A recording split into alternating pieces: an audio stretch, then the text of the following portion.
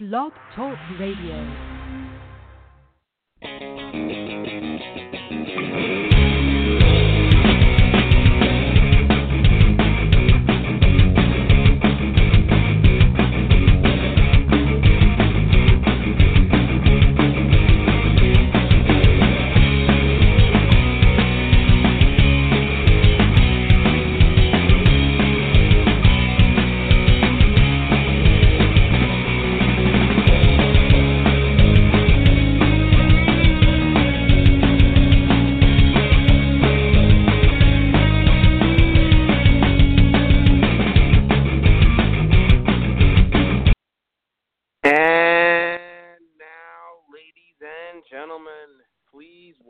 To Choked Out Radio Live, UFC 203 MMA edition. A lot to talk about live.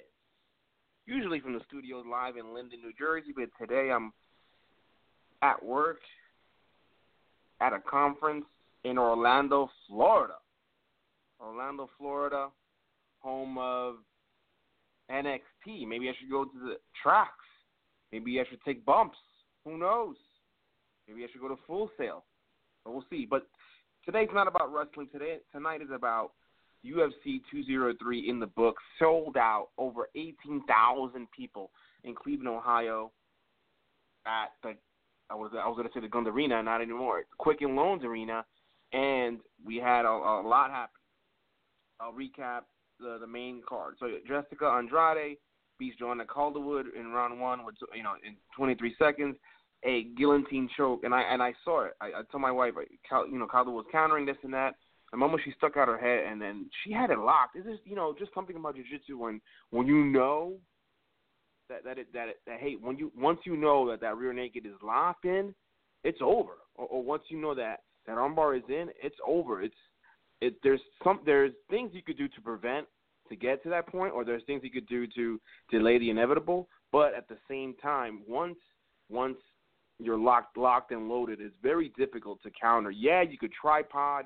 You could do, things with the arm here and there. You could just basically tuck in your chin. I'm kind of describing it through a mirror, but it's real difficult because it's not a video podcast. But nevertheless, Jessica Andrade did a great thing, moved down in weight, and I agree with a lot of what I hear on the internet as far as the forums and stuff. You have two divisions. You have a 135-pound division, which is like hot potatoes, changing women's bantamweight champions ever since Ronda left. In one calendar year, you had Holly Holm, you had Miocic Tate, and now you have Amanda La Leona Nunez. On the 115 side, after Carla Esparza became the inaugural 115-pound strawweight champion, then Joanna Calderwood has dominated that division since. She was losing a fight to Gadelha, but a champion fights well in championship rounds, and she did well those last 3 rounds against Claudia Gadelha. Carolina looks impressive. Would you want to do an all-Poland matchup in New York? Would you want to do it overseas? Besides that, she fought Gadelha already. She could fight the Polish girl, Carolina. She's fought some of the other people, and it's not really Rosna Mahunas? I don't think she deserves it at this point. Carla Esparza? I don't know. Paige Van Sant, she doesn't deserve a shot at the championship. Maybe there should be another division. Maybe, I don't know, about 145, because then Cyborg will never ever cut down. Can you see a flyweight division? I don't know. I think it'll only benefit, and it's best for MMA business for a third women's division. We're at a point at a lot of diversity. We have as a society been able to accept so much, have evolved so much as a society. I don't want to get into politics. But we have now females more involved in sports, females involved in the workforce, more diversity for the most part. And at this point, hey, why not have a third division? Why not have a third? Now the question is, do you do a flyweight division or do you do a featherweight division? The featherweight division is not too deep. Besides Marlos Conan, I don't even know how to pronounce it, and Chris Cyborg, who else is a dominant featherweight? I don't know. If you was to gun to the head right now, guns, pistola para cabeza, right now. If you was to ask me, hey, pick A or B, featherweight or flyweight, I'd probably go flyweight. At least it's easy to cut 135 to 125, easy to jump up 115 and 125. It's just the even number as opposed to, jumping up from 115 to 145. That's a drastic 30-pound increase. So if gun to the head, I probably would say the flyweight division, but we'll see what happens in the future. We'll see what happens with the evolution of mixed martial arts, which has been, up to this point, great.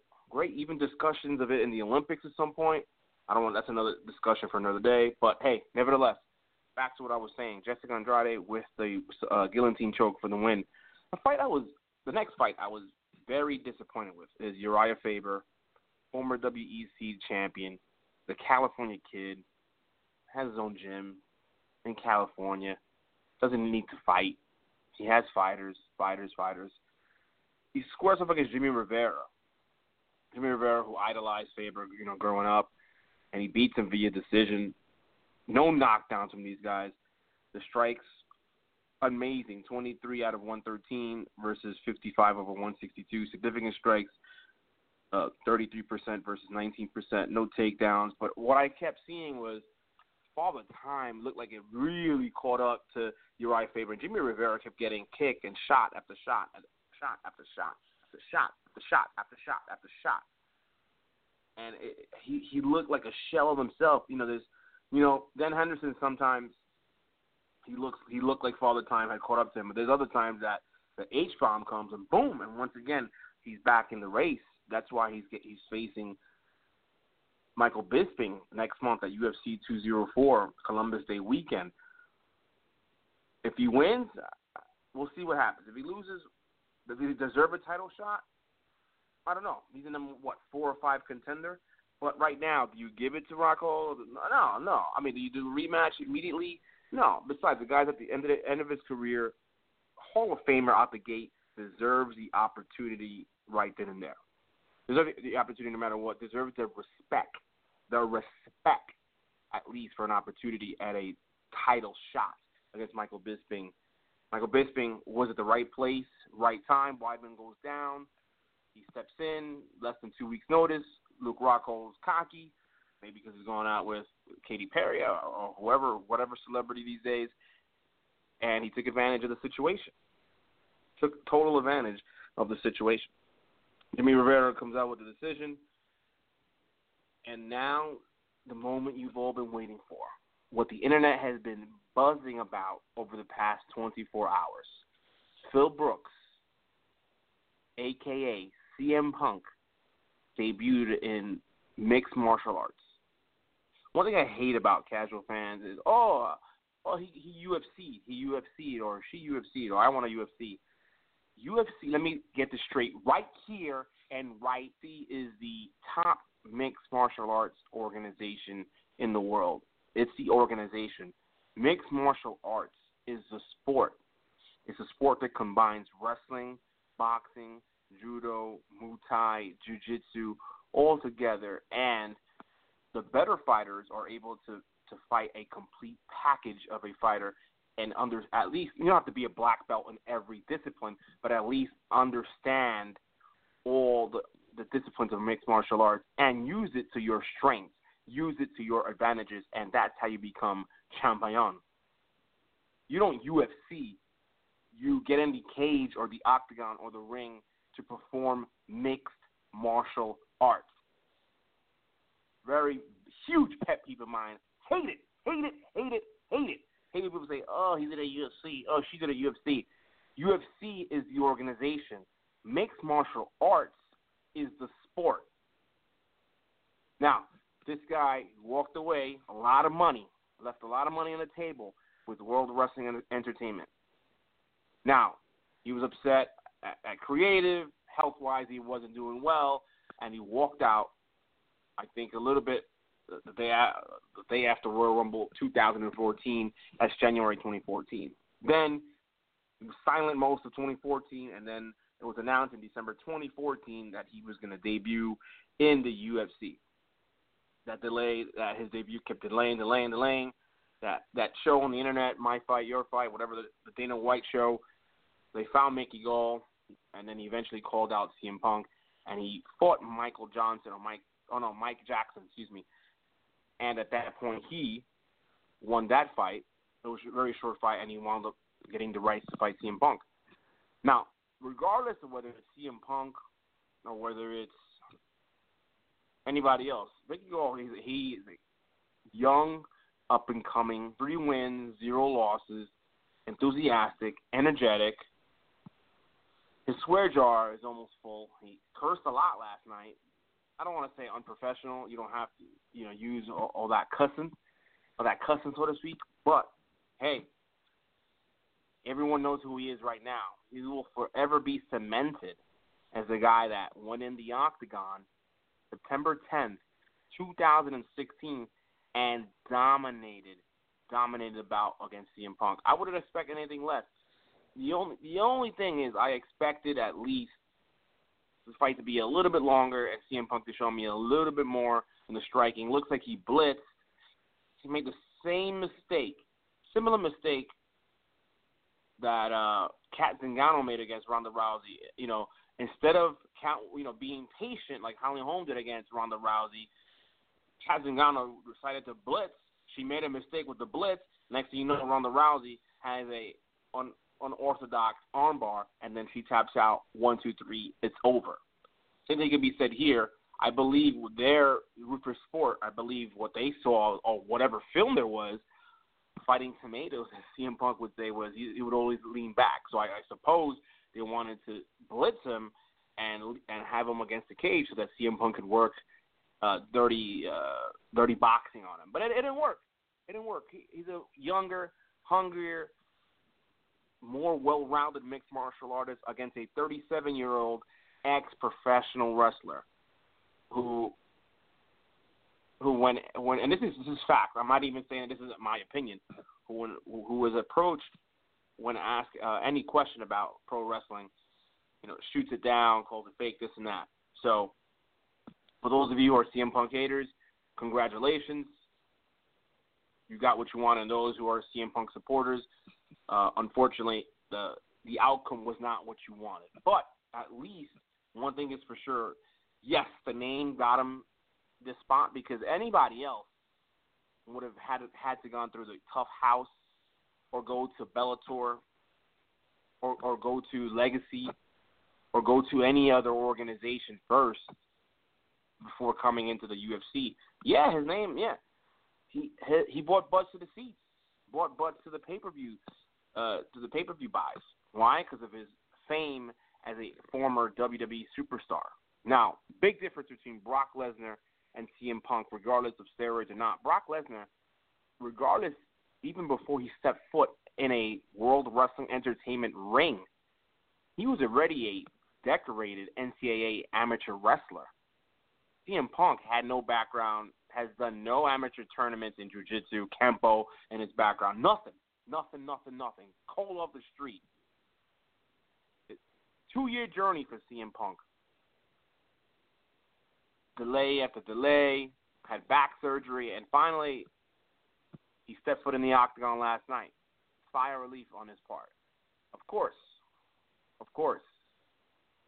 Injury after injury, and finally he stepped foot in the octagon. And hey, he has the balls to get into the octagon. Something that a lot of people don't. A lot of people don't have. They say they want to do MMA, or as my pet peeve, when people say they UFC, which I can't. I hate it. I want to punch everybody that says that. MMA is the sport. UFC is the organization. But hey, he could fight to see another day. There's rumors that Dana White say, hey, he may fight in MMA, but he's not. His next fight may not be in the UFC. He could be cut. So now the question is, where does CM Punk go from here? Obviously, he may have, according to the State Athletic Commission, be medically suspended, so his next fight won't be for another few months. Anyway, is he a cash cow? Can he once again bring in casual viewers? Absolutely. I think he's a cash cow. I think, for me, if I was in his position, I would go for it one more time. and look at the film and look at the mistakes that I made so that I could rectify those mistakes and hopefully the next time around be a better individual. Now, a lot of people say, well, Lesnar lost his first fight. Yeah, he lost his first fight in the UFC. Prior to that, he debuted in a professional mixed martial arts fight in the country of Japan. A lot of people don't realize that, but it is true. Yes, it is true. Now, with that being said, about CM Punk, he should definitely go for it again. Does he have to be on the main card of a pay-per-view? No. Maybe he could do something on Fox Sports 1, maybe even on Fox, where there's very low risk, high reward as far as having ratings. Why not? Why not? Or if you want to put him through the ringer and make him go through the tough house, that's ratings right there. I'm pretty sure the tough reality show featuring CM Punk will be higher than some of the shows on television throughout the week. There's a lot of different things. Should you cut the cord with CM Punk? Should you cut him loose? I don't think so. I think he brings a lot of value to the UFC in particular at the present time. So, would I cut him? No. Do I give him a high-profile fight, co-main event? No. Definitely, Fox. Definitely national television on Fox or Fox Sports 1. I would have given him a pay-per-view fight, or even I put him through the ringer and put him through the house. Why not? That's what I would do. CM Punk, kudos for you to stepping foot in the octagon. Now, where do you go from here? There's rumors he may go back to wrestling, or not rumors, but people say he may go back to wrestling. He may just retire. No, I mean, he's 37. He's not 97. So he has a lot of options. Thank goodness he has money saved. He'll make money and will continue to make money off this one fight against Mickey Gall.